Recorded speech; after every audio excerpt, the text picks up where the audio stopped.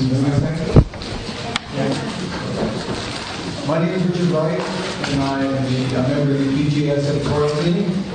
It's my pleasure to welcome you to the 2010 BJS lecture entitled Displaced and Dispossessed Darfur. It will be given tonight by Professor John Hagan, followed by a response by Professor Tim Allen. Professor Hagan is the John D. Garth Professor of Sociology and Law at Northwestern University and co-director of the Center on Law and Globalization at the American Bar Foundation, which is headquartered in Chicago. His research has encompassed an impressive array of socio-legal concerns, and he's written influentially on topics ranging from the causes of street crime to genocide and human rights. And if you'll allow me a brief personal aside, he also co-wrote the article that changed my life, which coincidentally was published in the British Journal of Sociology, I believe in 1992, it might have been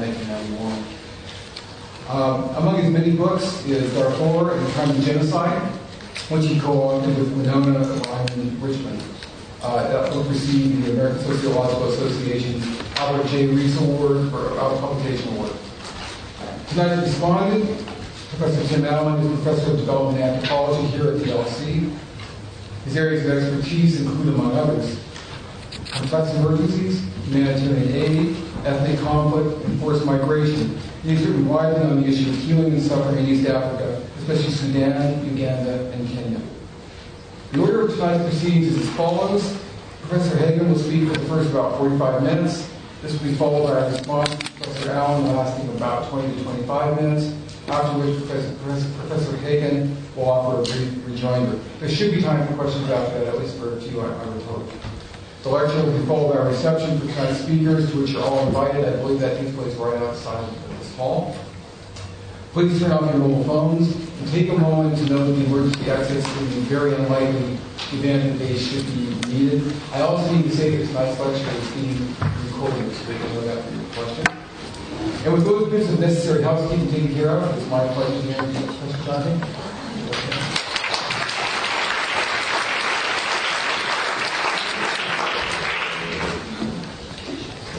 Well, thank you very much. It's a great privilege to be with you this evening, and thank you for coming to hear my presentation.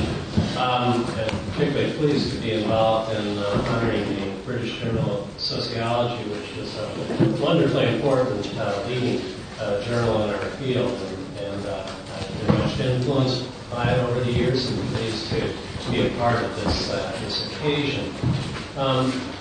I'll be talking to you about some work that I've been involved in Darfur, and in particular about a recent book. It's a kind of starting point, a book done with Winona Ryman Richmond that came out a year or so ago about Darfur, and I'll use it as sort of the springboard for what I want to do today, which is to talk about some changes I think that are appropriate in terms of the way we think about Darfur, given the evolution of events in relation to the genocidal violence that has occurred there. I want to begin by just mentioning Stan Cohen's work, who I'm grateful to know is here this evening. I really think of his work, States of Denial, as being a breakthrough kind of account that opened up the field of study of genocide for sociologists and criminologists. It's an extremely important starting point for a discipline that too long had neglected this topic before Stan Cohen's work brought it to our attention and subjected it to a kind of sociological analysis that I think is extremely important. In particular, in talking about denial, this work addresses a point that I want to emphasize tonight, that of course genocides don't stop when the killing stops, that they go on, they live in our memories, and they live very much with the people who survive them and continue to live with their consequences, which is really the focus of my attention this evening. Despite their early sort of disagreements that existed about the volume of what was happening in Darfur in the earlier parts of this conflict in 2003, 2004, and 2005, in spite of the disagreements that initially were common about the scale of what was happening, today there's kind of a consensus that's emerging in terms of the scale of the events. And actually, it's interesting to think a little bit about comparison with Iraq, where there's still the jury is really out in terms of the scale of the violence that has occurred in Iraq. We have estimates of mortality ranging by a good 500,000 in size.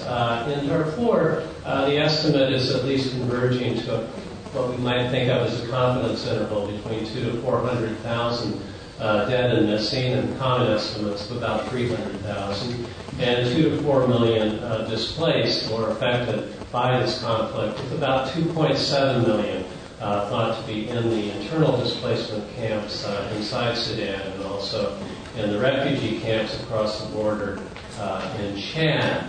The latter, displaced persons or refugees, are still in these camps 5 years later, and it's extremely important to emphasize that point, which is where I want to begin this evening. I also want to begin by thinking a little bit about how we define or understand genocide, which of course leans heavily on the Genocide Convention of 1948, which offers a very explicit definition of genocide in 7 parts. I particularly want to emphasize 2 parts of this work. And of course, the one that is most familiar to us is the idea that genocide consists of acts committed with intent to destroy, in whole or in part, a national, ethnic, racial, or religious group. So there's an emphasis here, of course, on deaths, on extermination. And this, of course, also reflects the time when the Genocide Convention was developed after the Second World War and the Holocaust and the scale of killing that occurred in that conflict. But the authors of the Genocide Convention, in their wisdom, cast their net more broadly and understood quite well the wider range of circumstances and events that needed to be taken into account, so that in addition to killing, the Genocide Convention also talks about deliberately inflicting on the group's conditions of life calculated to bring about physical destruction in whole or in part. So here we're talking about displacement rather than death, or what we might call elimination rather than extermination. And I will put my emphasis this evening on the latter, on displacement, on elimination, although I will consider both, and I'll begin by talking a little bit about mortality and the kind of conflict that's gone on in terms of understanding the dimensions of the conflict in terms of deaths, and then how that relates to a focus that I think is at least as important on the issue of displacement.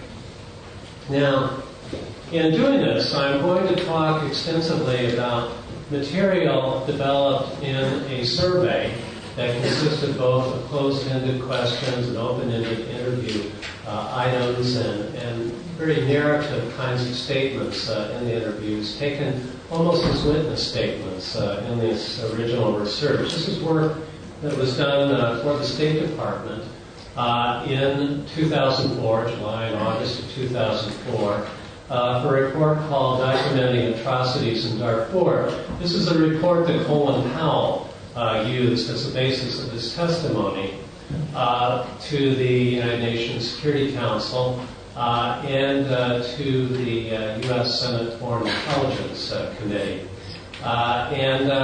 Actually, at the Senate hearing, Powell distributed this kind of 8-page kind of summary document that in a very kind of basic but important descriptive way identified some of the dimensions of this conflict. But it's very important to keep in mind that this was a very large-scale survey. It cost about $800,000 to conduct. It was done in a period of about a month in July and August of 2004 in 20 camps and encampments surrounding the camps in Chad, where refugees had fled from the violence in Darfur. This map gives you a sense of the sites where the interviews were done and their location just across the border in Sudan, an area that was hard for the researchers to get to, but important, I would argue, to do so. In particular, the this effort is unique because it involved collecting these data as the genocide was still happening, as the violence was still happening, as attacks were still occurring in Darfur. And so it was a real-time kind of data collection effort. And it opened up possibilities that were not present for the kind of work that was done inside Sudan in the internal displacement camps, where the Sudanese government and its Ministry of Health could control more clearly the content, the kinds of questions that were asked in the interviews. Across the border in Chad, it was possible to ask about the attacks on the villages, the killings, the rapes, and so on. In Sudan, the focus was much more on malnutrition and disease and kinds of issues that humanitarian groups were more focused on in terms of handling the work in the camps themselves, rather than trying to document the dimensions of the genocide per se. So it's an important, I think, kind of landmark piece of work that deserves to be recognized as such, and hopefully it'll set a precedent that will make denial more difficult in the future with regard to these kinds of events. So just to give you a sense of how this was done, it was a random sort of sampling of locations within the camps, and selection randomly of individuals within what were called the households or the units within the camps, individuals interviewed by themselves with a translator and the interviewer, him or herself, in this case, Jan Hunfelter, a person who's done a lot of great work in the former Yugoslavia and then also in Darfur.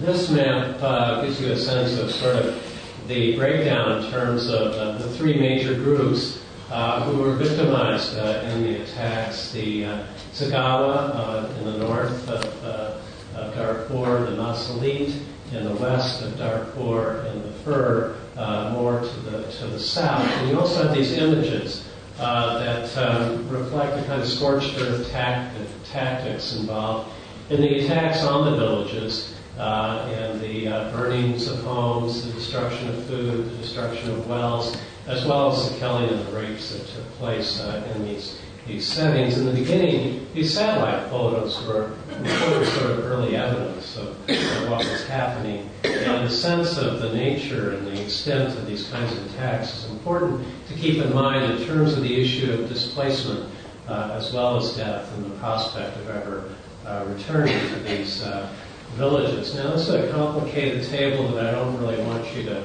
worry about in terms of detail, but simply to focus on this bottom line number. We actually produced this table for the purposes of press release in the spring of 2005. And we did this because there was so much uncertainty about the scale of the killing in Darfur. It was kind of our entry point into this work, and we were trying to use a combination of the ADS survey that I've talked about and some of the UN World Health Organization work focused on malnutrition and disease to come up with some sort of transparent accounting of the scale of the killing that was occurring in Darfur. And these numbers essentially involve estimating that something on the order of 47,000 people were missing as a result of the violence that was occurring, about another 350,000 reported as killed or estimated to be killed using the survey modeling of these data, coming to a total of something like 400,000. Now, at that time, the number attracted a fair bit of attention. It was the subject of some of the demonstrations that were occurring about Darfur. And more significantly, in terms of the conflict, about estimating the scale of this conflict, it was used in some of the advocacy advertising by Save Darfur in the United States and the New York Times here in Great Britain. Aegis Trust also was involved in some of this work. And the 400,000 number appeared in these ads and attracted some amount of controversy and attention. Now, what we did not foresee or did not expect when we first, and I apologize in advance for this clumsy diagram, but it would be helpful to make a simple point. We had not anticipated when we did this press release through the Coalition of International Justice in April of 2005, we had no idea that the State Department had now taken a different tack. Colin Powell was no longer Secretary of State. Condoleezza Rice was now the Secretary of State. She had decided, instead of sort of pushing the international criminal law track in terms of documentation of genocide, to instead focus on negotiations with the Sudanese government. And the suggestion was that there would be a negotiated peace, hopefully to come out of this process. Robert Zoellick was her deputy secretary, who flew to Khartoum. Here we go. Clumsy, but it makes the point. This was also, of course, a period when violence was really intensifying in Iraq in 2005, 2006. And the United States was looking for ways in the State Department, the CIA, the Department of Defense, were looking for ways to gain intelligence advantages in Iraq. Osama bin Laden, you may remember, had been in Sudan before he fled to Afghanistan. So there was a thought that perhaps also this was an opportunity to develop intelligence. So the head of the intelligence services in Darfur, General Gosh, flies to Washington, the CIA plane. We had no idea that any of this was happening, but it coincided with Zoellick also making a move in terms of framing what was happening in a reduced scale. Basically, he went to Khartoum, he refused to use the word genocide, and he introduced a new estimate of mortality the same week that we issued ours through a press release in Washington, saying that something like 60 to 160,000 had died. Now, the significance of this is that it indicates something on the order of tens of thousands may, at the lower end of this estimate, have died, in contrast to the idea that hundreds of thousands, as many as 400,000, had died.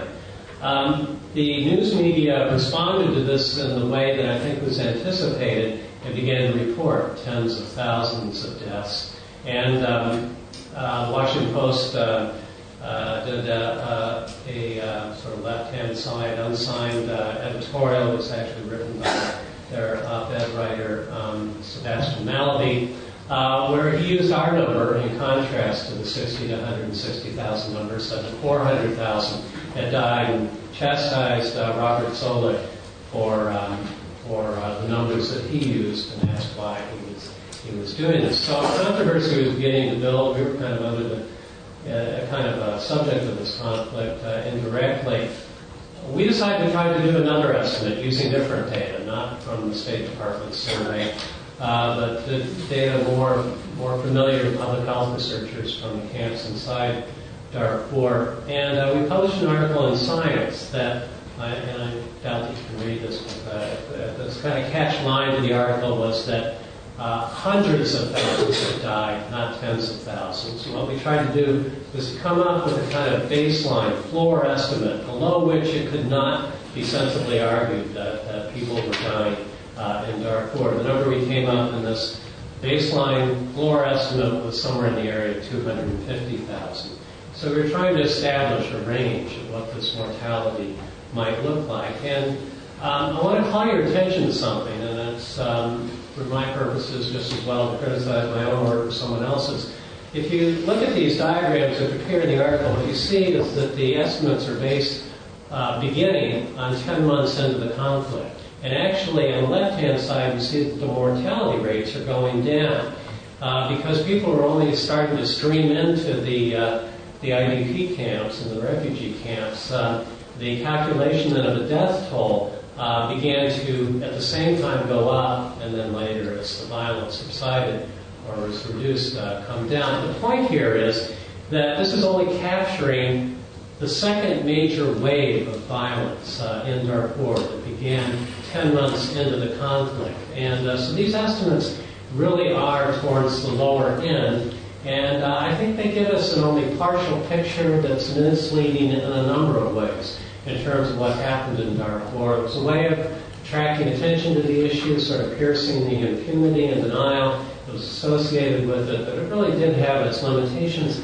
And I also want to emphasize that it had the effect of really sort of characterizing a genocide as something that happens, that's a kind of outcome, a kind of static, one-time sort of sense of what a genocide is. And of course, that's not what genocide is. It's something that unfolds. In the case of Darfur, it unfolded more slowly than in Rwanda, which was a kind of more, as it was termed then, volcanic eruption of violence. It was more drawn out. And the consequences, as I've already indicated, continue to this day with millions, literally millions of Black Africans in these IDP and refugee camps. So I think there's something of a distortion that goes along with the effort to try to, in a preliminary way, sort of identify the scale of the killing that occurred in this conflict and probably in others as well. It didn't have the effect we wanted in terms of the media coverage. The BBC, as well as Reuters, jumped in their reports in the way we hoped they would. They started talking about hundreds of thousands of deaths again instead of tens of thousands. And ultimately the BBC at the end of this line graph gets up to 300,000. So we begin to get back into a scale that I think is appropriate. But we can already see with the ADS survey, when we just plotted out the number of deaths without trying to use them to estimate the death toll in actual numbers, but just to see the pattern, we could already see that there clearly were two waves of violence. An earlier wave from June to August of 2003, and then a second bigger wave of violence that occurred between November and March, November of 2003, March of 2004. And so this is a different picture of the unfolding of genocide.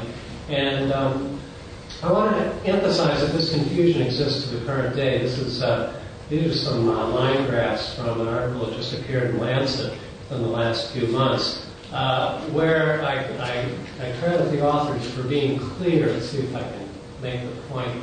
If you look on the left-hand side, again, the first months of the conflict, the first year or so, are not included. And they're very explicit about this. So it's important to see that this kind of problem is continuing to affect our understanding of this conflict. Okay, so here's where I kind of change gears. I want to shift from talking about extermination and shift to talking about elimination. Shift from talking about death to talk more about displacement or forced migration, a number of terms we could use.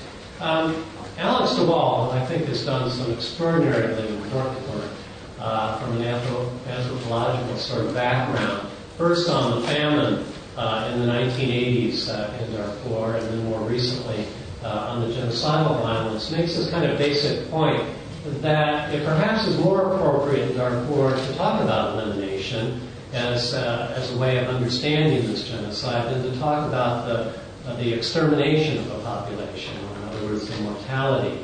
He talks about the difference between thinking of genocide with a capital G or with a small g, and sort of drawing this distinction between conventional understandings that are related to the 1948 Geneva Convention, but do not fully take into account what that convention includes. In other words, by not focusing on the displacement and elimination as well. I think it's important to understand, to think about the nature of this displacement. If we think about these camps now, 5 years beyond the peaks and the killings and the rapes, we have a population that now consists of young people, for example, who came as children and now are on the verge of a transition to adulthood, especially in terms of the circumstances they confront. So we have a whole generation that's disconnected from the ways that their people in their villages in Darfur had earlier lived. They're now living entirely different lives, disconnected from that earlier life and the tactics and strategies that were involved in surviving in those villages at an earlier point in time. In a sense, you could think of genocide in Darfur then as being kind of an anti-livelihood crime, a crime that's focusing on the destruction of the ways people were living their lives, the ways their lived experience connected with the environments in which they lived. And this goes back again to Alex de Waal's work, who, when he studied famine in Darfur in the 1980s, made this remarkable point about how these African groups actually survived in conditions of famines, how they would plot out the storage and protection of foods, and as that food would diminish steadily in amount, constantly sort of trying to make sure that there was some left if they would survive and could continue. And so the wall actually talks about how people could die in Darfur of starvation while they still had food that they buried or stored and tried to preserve in some way, hoping that they could make it another day, that they could go on, that they could reestablish their lives and so on. It's that kind of vulnerability in sub-Saharan Africa that is a key part of the subsistence of these groups and their lives in this setting that I want to emphasize and understand in relation to this issue of displacement. One way of making the point is used in a Physicians for Human Rights article where they sort of do these diagrams. They're kind of interesting, I think. They sort of, in this case, are talking about groups that are largely involved in farming but nonetheless have animals, and actually these animals are a way of sort of banking capital, not having currency, putting them in the bank or something, but having goats and sheep and camels and so on, horses.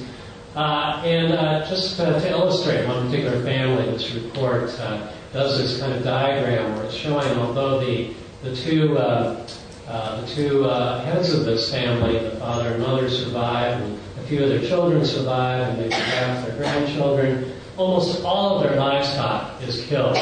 And it's a crucial part of losing the way of living where they were living, having to flee from Darfur and winding up in these IDP camps and refugee camps.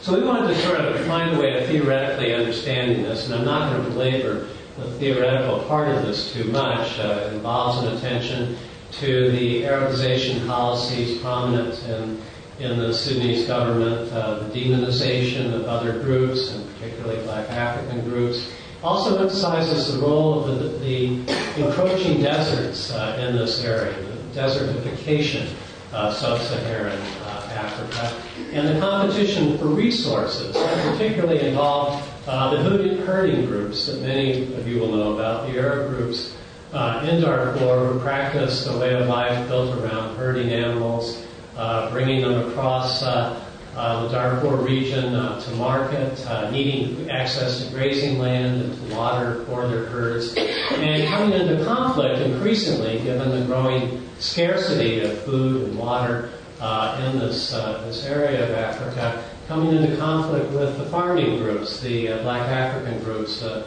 Sagawa, the Masalit, and the Fur, who we talked about earlier.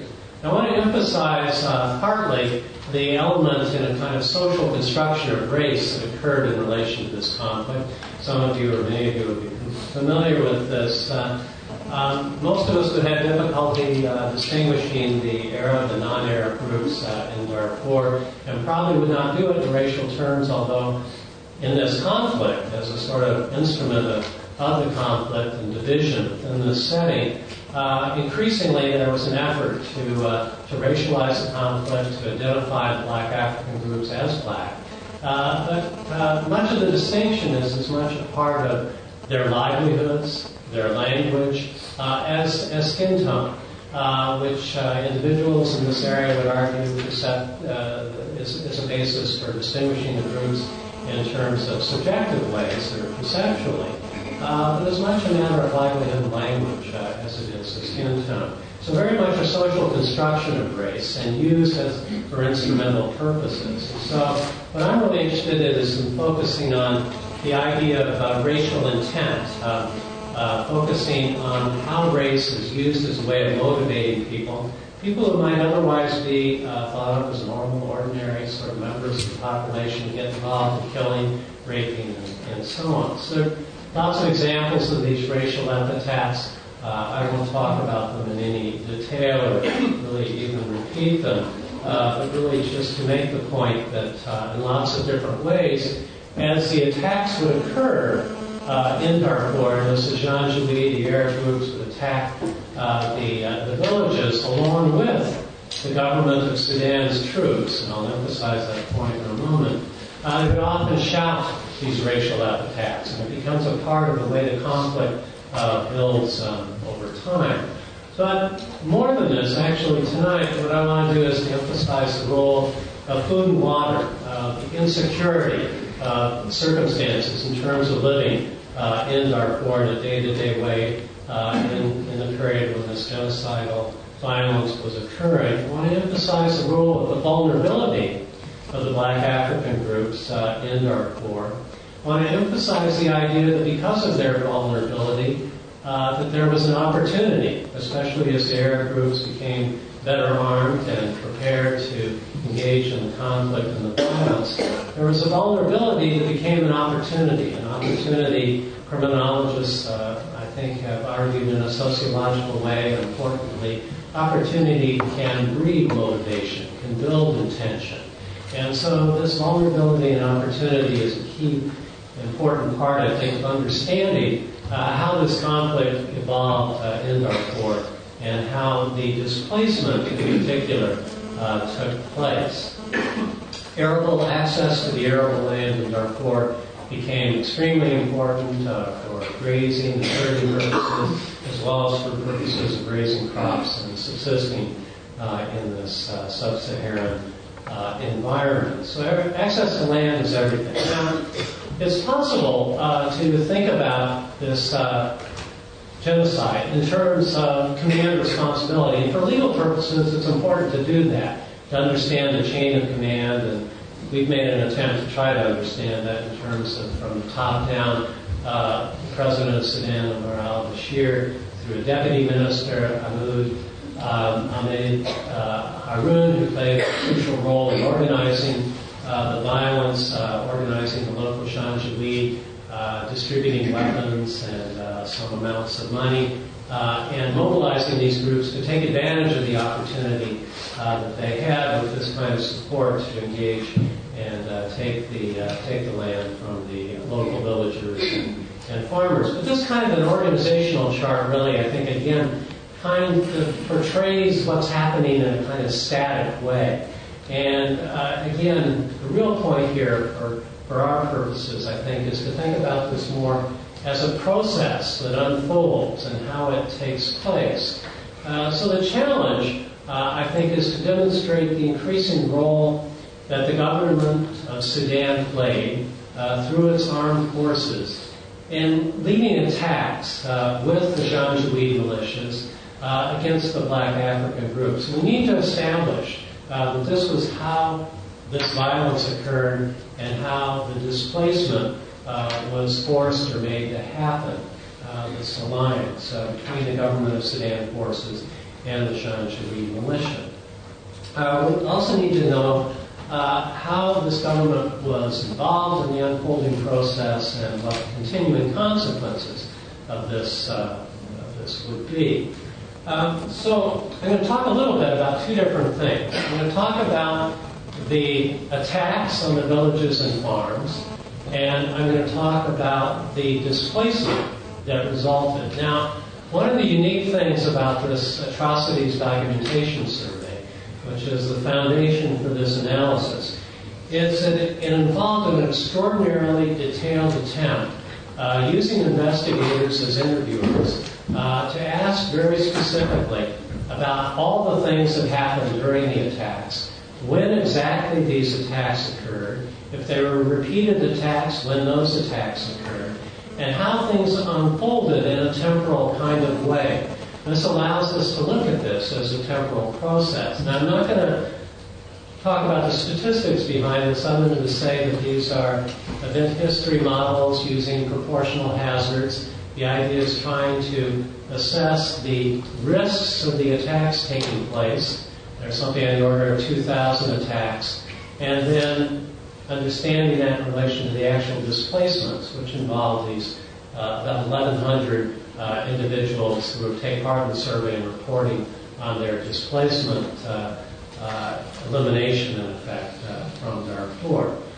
First thing that we wanted to do then was to look for the waves of these attacks that we think are important in terms of understanding the government's role in them. If it had only been the Janjaweed who had been involved in these attacks, presumably it would have been a kind of slowly building process that unfolded over time, but not particularly determined by periods of time or waves of the conflict. And the lowest line in this diagram at the bottom reflects the involvement of the Janjaweed. Now, there are two waves to their involvement, but the bigger wave, of course, is in the latter part of the diagram. So the Janjaweed become more involved as the government becomes involved. The middle lines in this figure involve an attempt to distinguish the land attacks by the government of Sudan forces coming in on their Land Rovers and Land Cruisers with weapons mounted on the back of these vehicles, storming into the villages and the attacks, very much about killing and destroying the villages. But also there was the use of bombing, so we wanted to sort of distinguish the two. We're able to show that they both follow these two waves in their occurrences when the government is doing this on their own. But in particular, what we were most interested in was when the government of Sudan forces were operating together with the Janjaweed. This is what the top line in this figure identifies. And what we see are two very clear waves in the figure, and the first wave is reduced in its scale compared to the second wave. So this is an organized, state-led genocide, pattern of genocidal violence in these attacks that grows in intensity and unfolds in an organized and systematic way. So that's just sort of a basic picture of the attacks. Now, we also then wanted to think about the role of racial epithets that I mentioned earlier. The racial epithets are extreme in their nature. I think of them as playing a kind of role that Alex Sinton and others have talked about as involving the sort of effort to generate a kind of fury or frenzy in the midst of these attacks. And it's a way sort of getting people to do things they wouldn't ordinarily do. Another person who's been involved in this research, Rick Brooks, law professor at Yale, has talked about this in terms of as the conflicts unfold, the individuals who are storming these villages kind of signaling to one another what they're going to do before they do it, and sort of taking assurance or encouragement in a kind of frenzied, furious way from one another, building that kind of attack mode that we associate, more conventionally with something like sports or football or something of that sort. But in this context, of course, it's a part of the military force as well. And so we wanted to think about this role of racial epithets and further sort of identify how it might be connected with the involvement of the government of Sudan forces. So this next diagram has down below, first of all, the government forces' involvement in racial epithets as the refugees had reported them in the timed attacks that they reported in the surveys. The government's involvement on its own kind of declines actually, in terms of reporting, seems to stall out. The Janjaweed continue to be involved, and they attack alone and increasingly. But again, it's the Janjaweed and the government forces attacking together where overwhelmingly these racial epithets are most likely to be heard. And it occurs in the first wave, but it overwhelmingly occurs in the second wave. A suggestion that the government's involvement, the training that's well documented in other ways of the Janjaweed, included this element of motivating the attacks in these racial terms. Some of you may know that in the reporting of the Darfur conflict, there's something of a separation in the way people talk about it, or the way journalists have talked about it. I'm more familiar with this in the New York Times, but I suspect it's true in Great Britain as well and elsewhere. In the New York Times, there's a systematic pattern you can see. In the news part of the newspaper, with accounts of particular attacks or conflicts are reported. There's apparently a journalist, apparently a policy of the New York Times of talking about it as a conflict between Arabs and non-Arabs. On the editorial page, when someone like Nick Kristof would talk about the conflict, he talk about a conflict between Arab groups and Black African groups. So a clear division there. Our data speaks strongly to the argument that Kristof has made, that we make in our book, that this was a racialized conflict as well as being organized in other ways. And the final challenge is, I think, to further show how this plays out in terms of the displacement. Now, remember I said earlier that there are reports of about 2,000 attacks in these data. The displacements include about 1,100 individuals who actually are removed or flee to the camps inside and outside of Darfur. So the final change is to show again with just the displacements the role of the racial epithets, the role of the government of Sudan forces along with the Janjaweed. And then finally, I want to draw attention to what the nature of the attacks were. I think I mentioned in the beginning that in this survey, the interviewers actually tried to separate out 35 different kinds of incidents. And these are defined in criminal terms, in terms of everything from burning down their houses or huts or living places to destroying their crops, to the rapes, to the killing, to the physical beatings, a wide range of kinds of attacks that could have taken place. We were particularly interested in what is the role of food and water. How is it involved in the destruction of these villages, in destroying the conditions of life, in the second meaning of genocide that we talked about at the beginning of this discussion?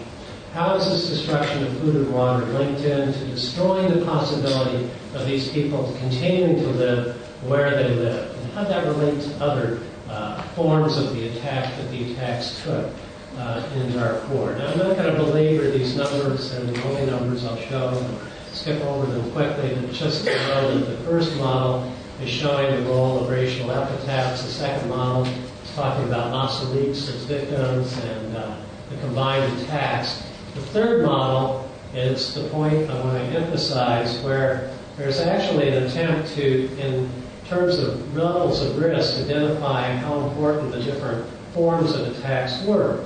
And killings were clearly important, but targeting food and water was even more important. And attacks involving food and water compared to other sorts of attacks beyond those identified in the table, there's an increased risk of displacement of something like 228% higher. Killings also greatly elevated the possibility or likelihood of risk of displacement. But food and water is the key thing here. So we tried to sort of do this graphically to make it a little bit more clear. The first of these figures is showing again the combined role of the government troops with the Janjaweed as more responsible for the displacements that occur. And then in the end, this is really the figure that I regard as most important to what we're trying to do. It's sort of saying, at the lower level, other sorts of incidents are involved in some level of the displacement, burning down the places where these people live for part of it, but the killings are at a higher level. And then finally, the attacks on food and water are really kind of the low that ends the possibility of holding on to their places and the way they were living their lives in Darfur. There are numerous narratives in the interviews that we've drawn to make this point. This one is provided by a 40-year-old Sagala woman who lived in the north of Darfur. She talks about an attack involving the government troops along with the militia in January of 2004, pretty much at the peak of the second wave. They killed many people, and they poisoned the water well. They poisoned the well by killing a donkey and throwing it and other dead animals into the well, a common way of poisoning the wells. Chemicals also used. They took their food stocks, and again, they separated the men from the women and killed the men. So this attack on the way of living in this kind of environment is absolutely crucial, we want to argue, to this process of displacement. I just want to say a couple of things, and then I'll stop, about how things are in Darfur today. In 2003, we had these satellite photographs that nicely capture the level of the kinds of scorched earth kinds of tactics and the level of destruction of these villages and the vegetation in Darfur during this period of the violence. Already by 2007, the vegetation had returned, and so the possibility of returning to life in practical terms, in terms of living on the land, presumably were already available by 2007. The problem is the insecurity of doing so, the protection of food and water, as well as the people themselves, if they would go back to try to live in Darfur. Even though almost all of the respondents in a recent survey have indicated that they would want to go back to their former lives in Darfur. Much of this later data comes from a attempt by a young group of researchers to go back to the Chad camps. They replicated the State Department survey sample design, but asked new questions. And just call your attention to two findings in this 2009 survey. First of all, confirming that it's the security issue, including the food and water issue, that's crucial in the minds of these people in terms of the prospects of moving back, no matter what kinds of agreements seem to be worked out. And then finally, the suggestion is frequently made that that the efforts of the International Criminal Court to use international criminal law as a way of dealing with this conflict through prosecutions and the indictments against President Omar al-Bashir and several others in Sudan, that these indictments are destructive in the sense that they jeopardize the conditions of the camps, and certainly the Sudanese government does continue to mistreat the people in camps, and that's a very serious and continuing problem. Food and water reported just today, reports in northern Darfur for several months, and the largest of the camps, called Talma. But notwithstanding all of that, the people in the camps overwhelmingly want the International Criminal Court to proceed with its work and do not regard this as a threat that they would want to halt this sort of process. So thank you very much for your patience, and look forward to questions, although I think we've talked about it.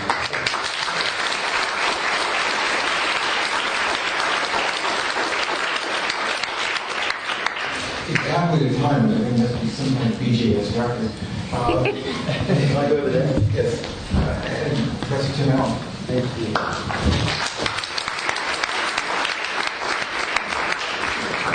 Don't go away, I'm going to be really interesting. Being a discussion at these events is always rather difficult. Sometimes the speaker gives a completely different paper to the one that's been sent beforehand, and one's thrown into a quandary. In this case, John has been kind enough to basically speak to the paper that was sent to me in advance. But even if you have the paper in advance, it's a difficult game to play. It's difficult to pitch it right. There was a few years ago, there was a very eminent person who gave an almost incomprehensible lecture, during which most of the audience became unconscious. They woke up when a bright young Turk who was the discussant dismantled it with what can only be described as a ruthless aggression. And of course afterwards everybody said, oh, she behaved disgracefully. Now, I have to go to supper with John afterwards.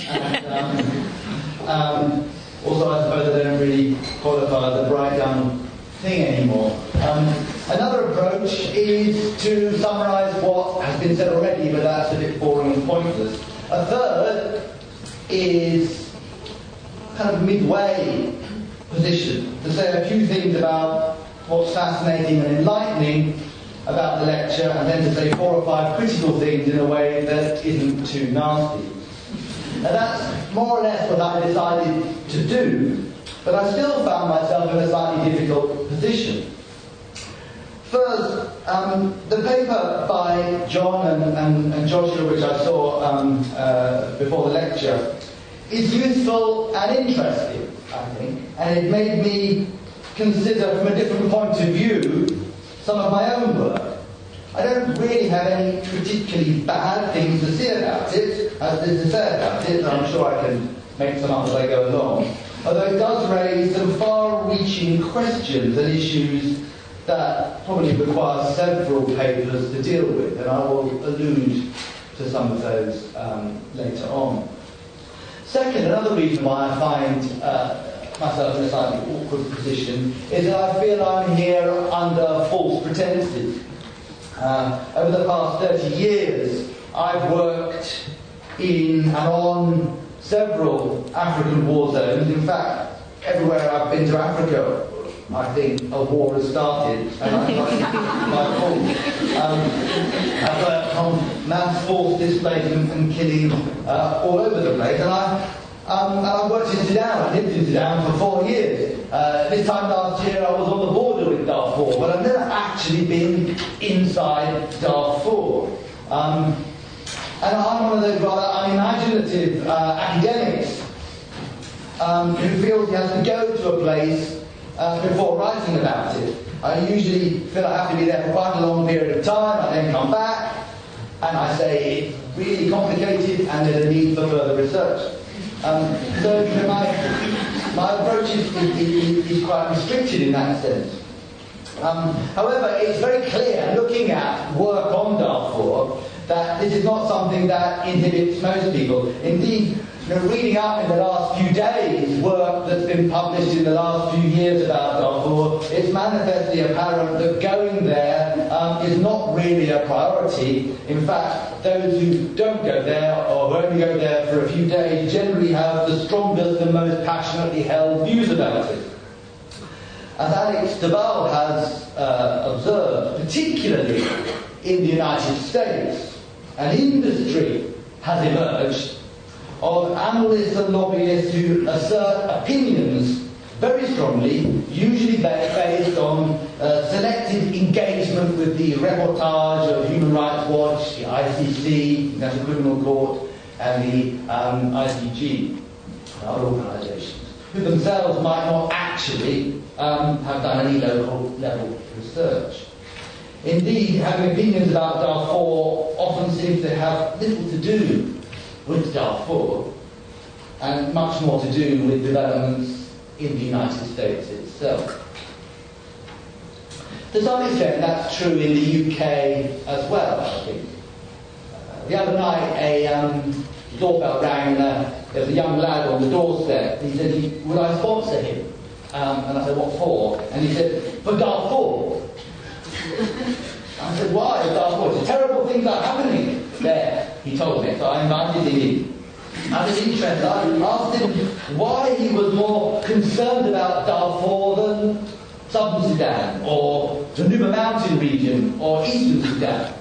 And he looked at me completely confused. It was clear that he had no idea that Sudan had a south, and even that Darfur was in Sudan.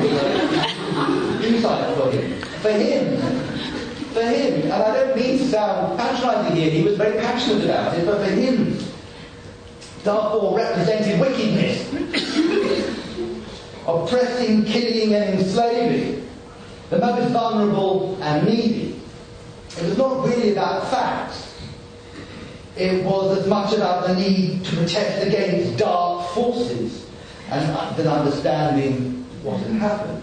The more he spoke, the more it sounded like Darfur could be a place in a Harry Potter book that I hadn't read yet, ruled over by he who cannot be named. He wanted the world to be a better place.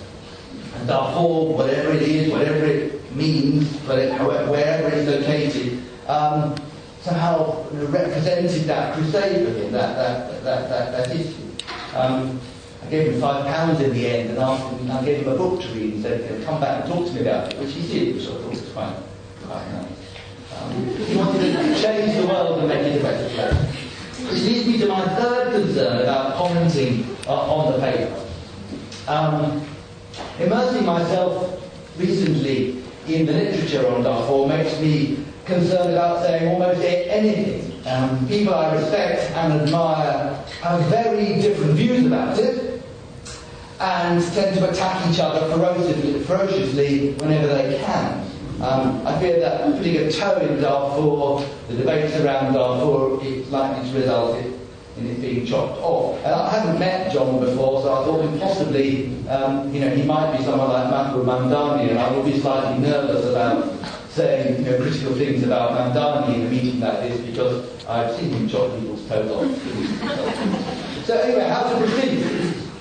Well, what we have here is a paper that engages with some very important issues and makes arguments that implicitly or reject or set aside those made by others. A curious aspect of the written paper, and I think also John's presentation, is it's a little bit like one hand clapping. Now, I don't mean that in a critical way. Actually, unlike most of what's written about Darfur, most of what I've heard about Darfur, what John says is phrased in a moderate, thoughtful and precise way. A lot of what's written about Darfur is not like that. But it actually diverges from the positions of others working on Darfur in fundamental ways without making that explicit. So I thought perhaps it would be useful to draw out some of those controversies. Now obviously I can't discuss all the other hands that are clapping in the other direction. But I'll make a few comments about two of them. One who I've already mentioned, someone who's not cited in John's paper, and I don't think he mentioned him in the presentation, Mahmoud Mamdani, and the other, somebody who John cites repeatedly, both in the lecture and the presentation, Alex Bavar. I thought perhaps it might also be the idea to broaden the discussion a little bit and contextualise it, and to raise some questions that reading the paper has prompted me to ask about my own work. I have little to say about the specific facts that John presented. I think with a few provisos, certain facts are generally agreed. Everyone accepts that some individuals, or everyone perhaps, apart from those individuals themselves in the Sudan government, accepts that an elite group in Khartoum has been connected with terrible atrocities in Darfur. In 2003 and 2004, an aspect of the war in Darfur between rebel groups and the Khartoum government were attacked by basically groups that perceived themselves as different Arab tribes, against groups that were perceived mainly by those Arab groups as in some way African. They were also paid, we know this, by the Sudan government, and there is evidence that they were acting under instruction. Large numbers of so-called Africans were killed, and much larger numbers forcibly displaced. All of this is accepted. In September 2004, the US Secretary of State, Colin Powell, concluded that genocide had been committed in Darfur, and that the government of Sudan and the Janjaweed bear responsibility for that genocide, and it is still occurring. Point made in John's paper, he alluded to it towards the end of his talk, is that in the paper he argues that the genocide is still occurring now. It's certainly the case that further attacks have occurred, and the displacement has continued. But around that issue about whether or not genocide is occurring now, or what sort of words should be used to describe what happened in 2003 and 2004, that's where there are real issues to think about quite seriously, I think. John notes at the start of his paper, I should say, we said a little bit about numbers, but I'll just be very brief about it. John notes at the start of his paper that there's a growing convergence in estimates of the numbers affected. He refers to, and he had a slide out as well, 200,000 to 400,000 Darfurians have died and 2 to 3 million have been displaced. Those are actually rather vague estimates when one thinks about it. But those estimates have been very important indeed. Mamdani, amongst others, has noted that those promoting the idea of genocide with respect to Darfur seem to have basically made the numbers up. Now, John is trying to show how he and his group didn't make the numbers up, but it has been a huge problem. Take the New York Times that John mentioned. In 2004, the number that were reported dead was 320,000. In 2005, it was 70 to 220,000 in February, but became 400,000 in May, and it was then 300,000 in April. So these figures have been thrown out there in the media, and it's rather undermines the credibility of those who've been pushing the genocide argument. So part of the problem, of course, has been dead from what? Instrumental killing or starvation and disease. And a really crucial issue for those using the genocide label is, do the latter count? And can they be linked to an intent to destroy? Mamdani, it should be noted, also plays the numbers game in his book, in which I think he plays it in such a way as to try to have his cake and eat it too. On the numbers, he notes that in the 2006 US government audit, the Government Accountability Office got together with the Academy of Sciences and appointed a panel to work out what the best estimates were, and came up with a much lower figure than that John was referring to. Came up with 120,000 from the World Health Organization as being the best estimate, of whom 70 to 80% had died from hunger and malnutrition. Now, Mamdani, in his book, uses these figures and a general discussion of the conflict in Darfur to make some provocative points. I won't go through everything he said in his book, but two key things I think are relevant here. On the one hand, he argues that a more objective analysis of the data reveals that the situation in Darfur is a horrible war, but it is misleading and counterproductive to call it a genocide, in that it turns a political situation with a long history into a moral one. He traces the origins of the war back to the 1980s and the colonial history of the region, much as he does in all of his books, actually. Mamdani's views on the intent to destroy argument are that view has not been proven adequately. He points out that the African Union analysis critiqued it and argued that there was no evidence of intent to destroy, in the sense of intent to destroy an entire population or an entire way of life. As the head of the African Union at that time said in 2004, what we know is that there was an uprising, a rebellion, and the government armed another group of people to stop that rebellion. That's what we know. That does not amount to genocide from our own reckoning. It amounts to a course of conflict. It amounts to violence.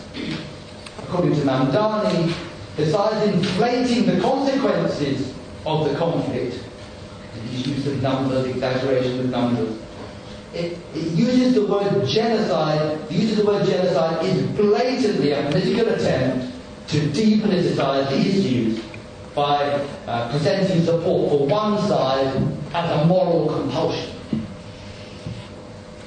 On the other hand, and I think here is where Mamdani is trying to have his cake and eat it too, he seems to argue that when we look at the numbers who died in Darfur, it's rather similar to the numbers that have died in Iraq. And so he says, well, if there's all this discussion about genocide in Darfur in the United States, why shouldn't there be discussion about genocide in Iraq? And the state that is in control of that country at the moment is, of course, the United States. It's a very provocative argument, and he pushes it quite hard. There's been some interesting discussion about this on websites, which some of you may have seen. Less controversially, and here I am really with him, Less controversially, he notes that very many more people have died not so far away from Darfur, in eastern Congo, in northern Uganda. But again, there seems very little interest in using the genocide word for those places. Why is that the case? Mamdani's answer is, well, the finger points to the US proxy states in the region. Now, I don't have time to elaborate this. It relates mostly to my own work in these regions. But the things that I saw when I worked in northern Uganda a few years ago, before those camps began to break up, were some of the worst things I had ever seen in Africa. At the peak, in 2004, there were almost 2 million people in those northern Ugandan camps. In some of those camps, people were living in their own excrement. Seriously, living in their own excrement. There were a few pit latrines that would overflow through the village. I would watch children sitting there in their own excrement all day long, banging their foot, frightened to leave the camp. The Ugandan army nearby, attacking them if they left. Often in the camps at night when they were attacked, and I saw what the Ugandan army did to people. Alara Tulu has argued that what happened in northern Uganda was a genocide being perpetrated by the Ugandan government. And he uses very similar arguments to those that John presents. But in fact, he has more ammunition. You can also look at the violent control of those populations by the Ugandan army. It adds things too that I would actually disagree with, that the Ugandan army was deliberately infecting the population with HIV/AIDS and a whole host of other things. But I don't necessarily agree with what Alara Tulu has said. But what's interesting is here is somebody, a respected figure, a former Under-Secretary General of the United Nations, President of the Security Council, actually, at the time of the first Gulf War, who, when he retired from the United Nations, the first thing he did was to talk about the genocide in northern Uganda. But his position is seen as compromised because he's had a long series of conflicts with President Museveni. He's now become involved in Ugandan politics. Maybe that's the reason. His arguments are strong ones, been published in Foreign Affairs, various journals, but there's no interest in pursuing that line of argument. Indeed, just a few weeks ago, we had the review conference of the International Criminal Court Rome Statute Treaty, where, in Kampala, hosted by President Museveni, who is positioning himself as a beacon of human rights in the region, with support from the United States and the United Kingdom. Across the border in Rwanda, we have President Kagame, an incredibly intelligent man, much as Museveni is, who always seems to be 3 steps ahead of the game. In 1997, in a matter of 3 months, the United Nations High Commissioner for Refugees lost more people under the protection of that organisation than the total cumulative loss from 1951 up to that date. When I interviewed Agatha about it a few months later, and I said, "What do you think about it?" At first she wouldn't talk about it. But after a rather intense, emotional interview, she said, "You know, it haunts my dream. We lost contact with those people and we don't know where they are." The head of Oxfam at that time was with a group of US Army personnel who were sent out there to look at what had happened and took aerial photographs. I didn't see the photographs myself. The head of emergency at Oxfam said he saw them, and he saw those people on those aerial photographs where they were being attacked. But when those photographs were made public, all those people had been taken out of the picture. He said to me at the time they'd been airbrushed from history. Not, it seems, quite airbrushed with the leaks that are coming from the internal UN reports that tend to confirm that some kind of revenge genocide did occur in eastern Congo in 1997. And the finger points, of course, to the Rwandan government, which is a close ally of the United States. The United States blocked the investigation of Rwanda in the Rwanda Tribunal when Kagame asked it to. The prosecutor was removed. So I think there are really important issues here, as Mamdani invites us to think about, in relation to what is the function of the use of the term genocide, and why Darfur in the United States? Why not Uganda? Why not Congo? Now, Mamdani's response to all of this is absolutely clear. It's because the arguments about genocide in Darfur are all to do with US strategic interests, and in other places they're not, counter to them, and so they're put under the collar. But I want to put a more positive gloss on the sort of work that John and others are doing in this respect. I'm not convinced myself about the genocide label, but it is incontrovertibly clear that terrible things have happened in Central Africa. Really terrible things. And one of the things that I have found most difficult in some of my work on the International Criminal Court, when I go around and talk about the role of the court, is how time and time again when people say the court is persecuting Africa. If that court is set up to deal with the worst of crimes, they haven't happened in Iraq if all human beings count the same. They've happened in Central Africa. That's where the court needs to be. So I'm very committed to the idea of us looking very seriously where we can at what is happening on the ground, to see whether lines on the sand can be drawn, and that Africans in this part of Africa can be treated with the same kind of dignity and respect as will be the case for citizens in other parts of the world. So I think there is a case in trying to look at whether or not legal definitions of genocide apply in specific cases. While I accept that there are issues about why Darfur and not elsewhere. I think, particularly with the term genocide, though, there are issues. Pushing back the boundaries of the definition of genocide raises quite serious issues about the usefulness of the term. Now, here I want to switch to Alex de Waal. John doesn't cite Mamdani, as I've already mentioned. Maybe because he feels his views are too extreme. Also, Mahmoud is not at his best when he's writing about the details of what happens on the ground. He's better with the broad sweep of things. And he is a polemicist, and he has a particular agenda. There's all sorts of reasons why John might choose not to use Mamdani in the kind of work that he's doing. But he does quote Alex de Waal repeatedly. And this places him, I think, in an awkward position, John. Although not one that he reveals in the paper. John's analysis of genocide, and in particular his arguments about the wording of the Genocide Convention, about deliberately inflicting on the group conditions of life calculated to bring about its physical destruction, build directly on the work of Alex de Waal. John has made this clear himself. Particularly Alex's work on famine crimes, as well as his more recent work on genocide in other parts of Sudan.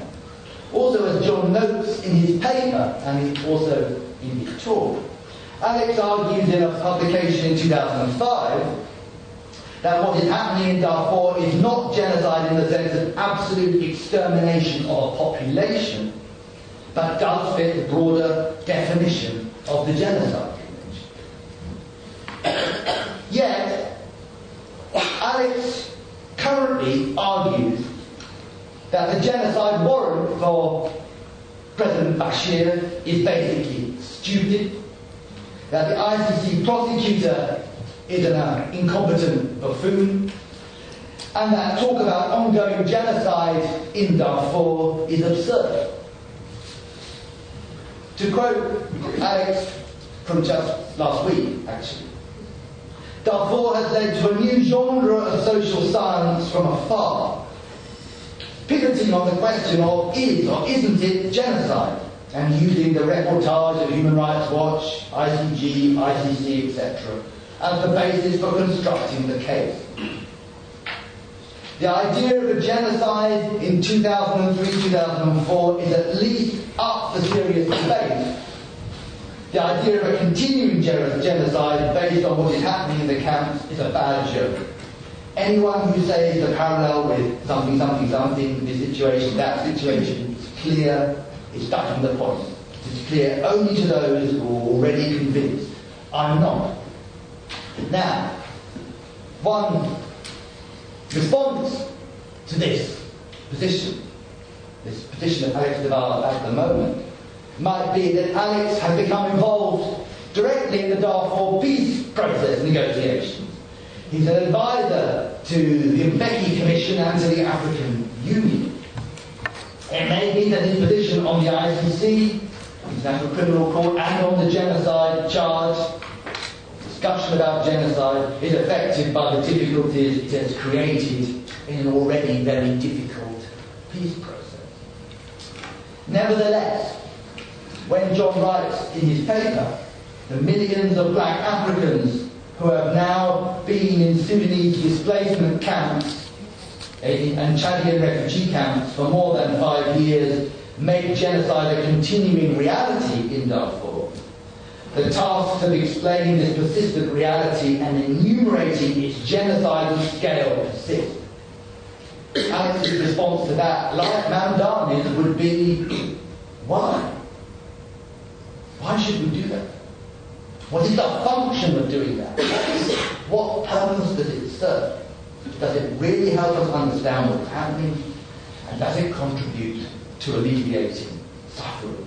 And his answer, like Mamdani's, would be no. Now, it may be that there are other factors at work in influencing Alex de Waal's views on this. But Alex is a very thoughtful and honest analyst, and is sometimes at his most insightful when he seeks to take apart the view that one might think he would ascribe to. No one's better at taking apart Alex's previous papers than Alex himself. In fact, I sometimes feel that trying to critique Alex is like trying to get at someone who's on top of the wave. You get there and you see that he's on the next one, coming with another paper. He produces new ideas at extraordinary speed. But he has written some very interesting papers about why he's changed his position, if that's what it is. He would argue he hasn't changed it exactly, but he's elaborated it in a new way. And in particular about the naming of genocide in Darfur. He wrote a paper about this, which is called Reflections on the Difficulties of Defining Darfur's Crisis as a Genocide. So what does he say in that paper? He says, under the broad definition of the 1948 Convention, the crimes committed in Darfur are undoubtedly genocidal. But applying the Genocide Convention in this way and emphasising the term genocide over and above other heinous crimes against humanity has complications that must be addressed by both genocide scholars and human rights activists. In his paper, Alex traces the emergence of the genocide label with respect to Darfur, and like John, finds that the survey in 2004 amongst refugees in Chad revealed a pattern that fits a broad definition of genocide in the Convention, in particular intent to destroy. The findings, he points out, came as no surprise to any of us, including me, it should be said, to those of us who've been working in Sudan, and were similar with findings that many of us had had from other parts of the country dating back to the 1980s. Alex points out that at least 5 previous campaigns by the Sudan government, waged by governments in Khartoum, qualify as genocide. And he coins quite an interesting term in this paper, one that I think is well worth thinking about, well worth using and seizing upon. He calls this use of the term genocide in Sudan counterinsurgency genocide. And he explains how and why it differs from established usage. One really key aspect of it is that we cannot imagine Jews playing a leading role in the Gestapo during the Holocaust. And we cannot imagine Bosnian Muslims being involved in the killing of Muslims in Srebrenica. But when it comes to counterinsurgency genocide, that kind of thing happens all the time. Also, like Mamdani, Alex notes that if this broad definition is applied, then it's going to apply in very many other places too, where the evidence is even more overwhelming. So, he points out in the paper, the choice of Darfur has to be put in the US context, where it has taken on a particular momentum that is unique in relation to domestic US politics. He does that rather interestingly and insightfully in the paper, not so differently to Mamdani in some respects, it should be said, but I won't go into that here. What are the features of counterinsurgency genocide that he highlights? Well, there are 5 aspects to it. First, the group-targeted violence has evolved into the context of a counter-insurgency campaign against a rebel group of some sort. Well, in this case, putting down the state. Though Alex is meaning here, can use this term elsewhere too. Second, much of the violence has a racist, in the Sudan case, Arab supremacist dimension. But equally significant, the government has sought where possible to use divide and rule tactics, utilising non-Arab proxies to have the people, the local people involved in the process themselves. Third, most fatalities have occurred through hunger and disease, consequent of displacement and destruction of livelihoods. Fourth, the violence has identifiable peaks and lulls, the latter occurring when the government has accomplished its immediate military goals. In the case of the Nuba Mountains, it scaled back its goals, when it changed, it scaled back its goals and shifted towards military containment rather than outright victory, so backed off. The fifth point, the episodes prior to Darfur in Sudan, those other 5 cases, were all ultimately resolved through peace negotiations, though there is an unanswered question as to whether that peace will hold. Now, these are very different situations to what happened in the Holocaust in Europe, or in Rwanda, or it might be argued in Bosnia. Can a genocide of this kind be said to have ended until the government involved no longer has the capacity to do it again? Alex also writes about his own choice of the use of the term genocide. For what happened in the Nuba Mountains when he was working for African rights, Alex used the term genocide in that work, in the book about it, talks about it as a genocide. He explains that they chose the word genocide to attract attention to what was happening in that region. But he now has mixed feelings about having done so. And he explains in some detail why. I won't go into that. Among other problems, he argues, the danger of the word genocide is that it can slide from its wider, legally specific meaning to a branding of the perpetrator's group as a collectively evil. It turns this and narrows the options. In turn, it narrows the options for responding. Having labelled a group or a government genocidal, it is difficult to make the case that a political compromise needs to be found with them. This leaves only various forms of pressure, such as sanctions, prosecutions in a court of law, and of course, military intervention. Sanctions rarely work. Prosecution is by definition too late for the specific crime in question. Military intervention is a clumsy tool that runs serious risks of failure and of inflaming the violence. He also notes in the paper that the idea of America as global moral arbiter does not travel very well. And as that implicit in the use of the word genocide for Darfur is a moral calibration. Genocide is worse than other crimes against humanity, and thus to question whether the atrocities in Darfur qualify as genocide is tantamount to minimising, denying or excusing the crime.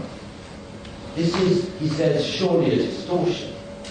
The crimes and blunders in Darfur are complex and fit uncomfortably at best with the category of genocide. For the purposes of stopping the killing and prosecuting those responsible, the use of the term genocide may initially help draw attention to a disaster, but it has, in the Darfur case, he argues, subsequently become something of a distraction to effective action.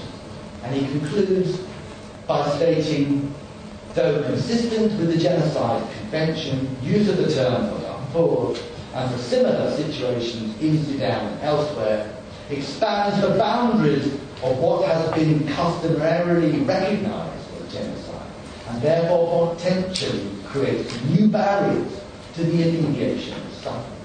In his more recent work, he would no doubt add that there is ample evidence of that having happened. Now, I part company with Alex on several issues, not least his antipathy towards the International Criminal Court and his campaign against the prosecutor. But he has a point.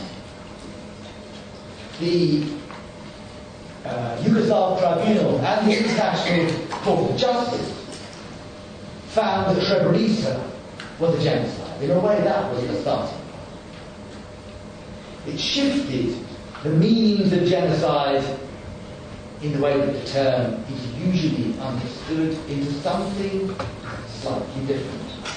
And now we have a process of pushing it further and further away from that generalized conception.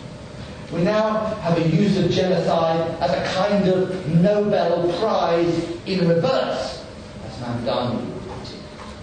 An allocation of wickedness imbued with a moral argument that severely limits compromise.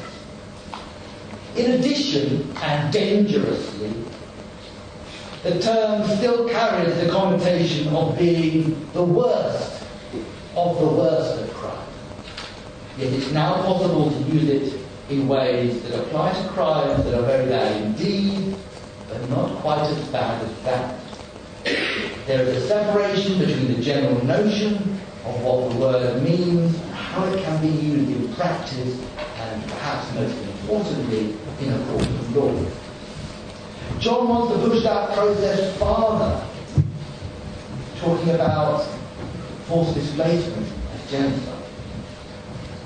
Like Alex, I'm unconvinced that it's such a good idea. Killing 7,000 men and boys, mass forced displacement, systematic racial abuse linked to instrumental violence, deliberate starvation. These are dreadful things. But establishing procedures in which they are conceptualized as genocide may well, in practice, prevent them from being prevented or stopped. It may well make things worse.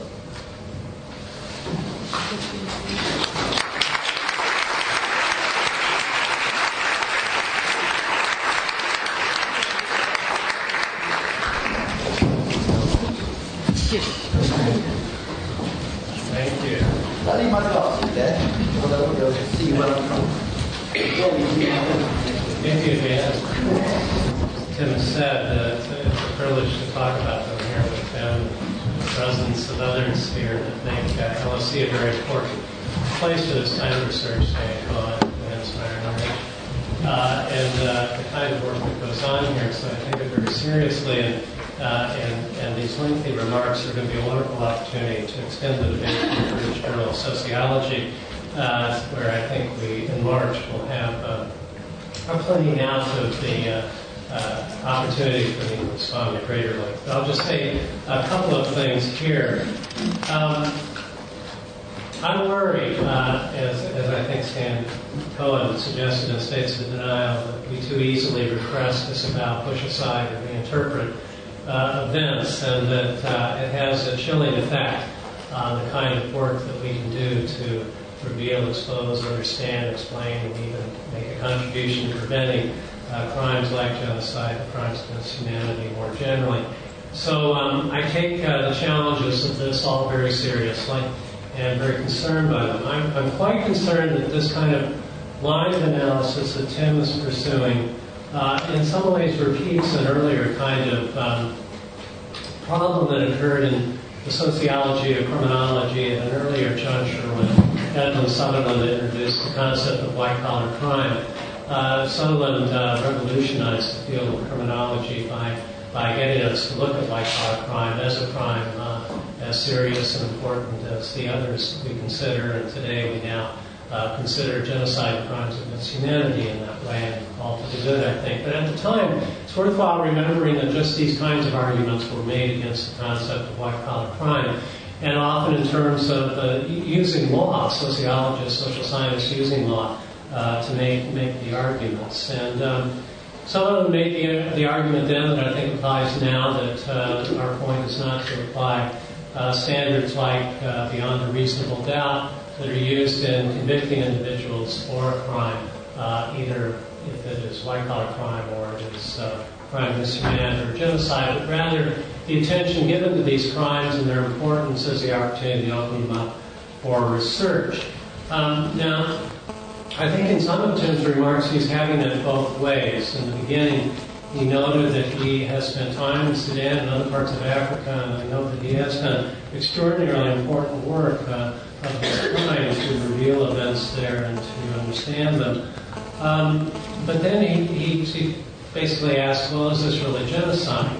So on the one hand he said, well, I know all these things happened. They were horrible and awful, and they occurred on a really huge scale, but on the other hand, are they genocide? And does it somehow complicate or prevent the possibility of our doing good work in this area by suggesting that they constitute genocide? Now, I think there's every reason to take that conceptual risk in the context of Darfur. As I said at the beginning, I think that the consensus actually about what happened in Darfur is much stronger than it is in Iraq. The range of estimates are much wider in Iraq, much narrower in Darfur. That's of interest in itself, and they're on a high scale, so I don't take them without some considerable concern in that regard. Now, it's important that even though Tim indicates that he acknowledges that terrible things have happened and so on, the suggestion is that we all know that, but we don't all know that. We don't all act on it. The special envoy to Iraq, who is the presidential advisor to the United States, Scott Gratian, a while ago referred to what's happening in Darfur as remnants of genocide. And indeed, the U.S. government has become more timid in responding to the events in Darfur today than was the previous administration, which was not certainly ideal in any respect. So we have this kind of ongoing kind of process that, in effect, kind of represses, disavows, pushes aside, and reinterprets the events that have occurred and their continuing consequences. I regard it as extraordinarily important and consequential that between 2 and 3 million black Africans are removed from their villages and farms and remain in camps inside Sudan and across the border in Chad. I regard this as evidence of a continuing genocide.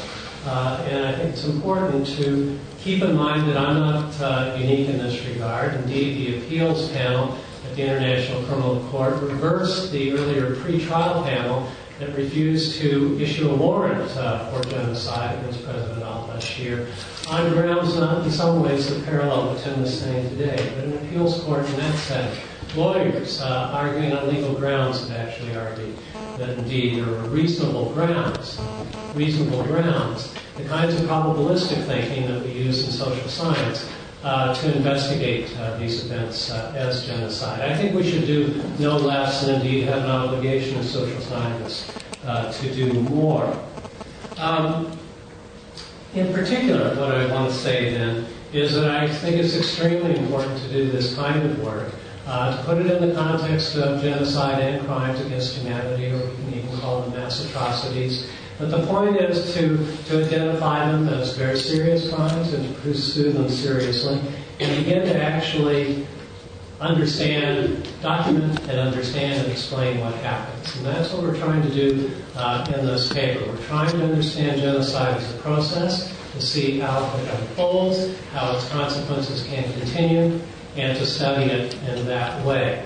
I particularly want to avoid is the kind of endless debating of whether to call it genocide or crimes against humanity in a way that actually can often stand in the way of doing that actual on-the-ground research and analysis. I do think that Srebrenica that Tim brought up is important in this regard.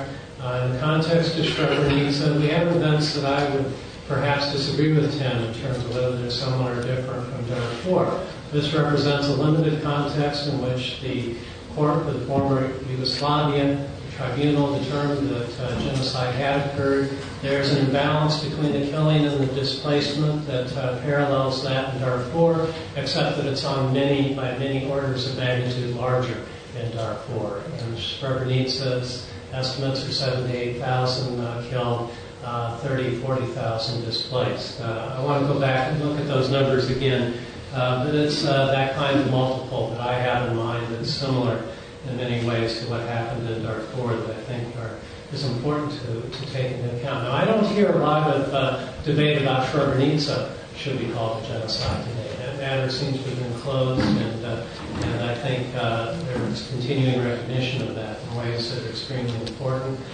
I look forward to the prospect that may be true of Darfur as well, and I think there's extremely important research to be done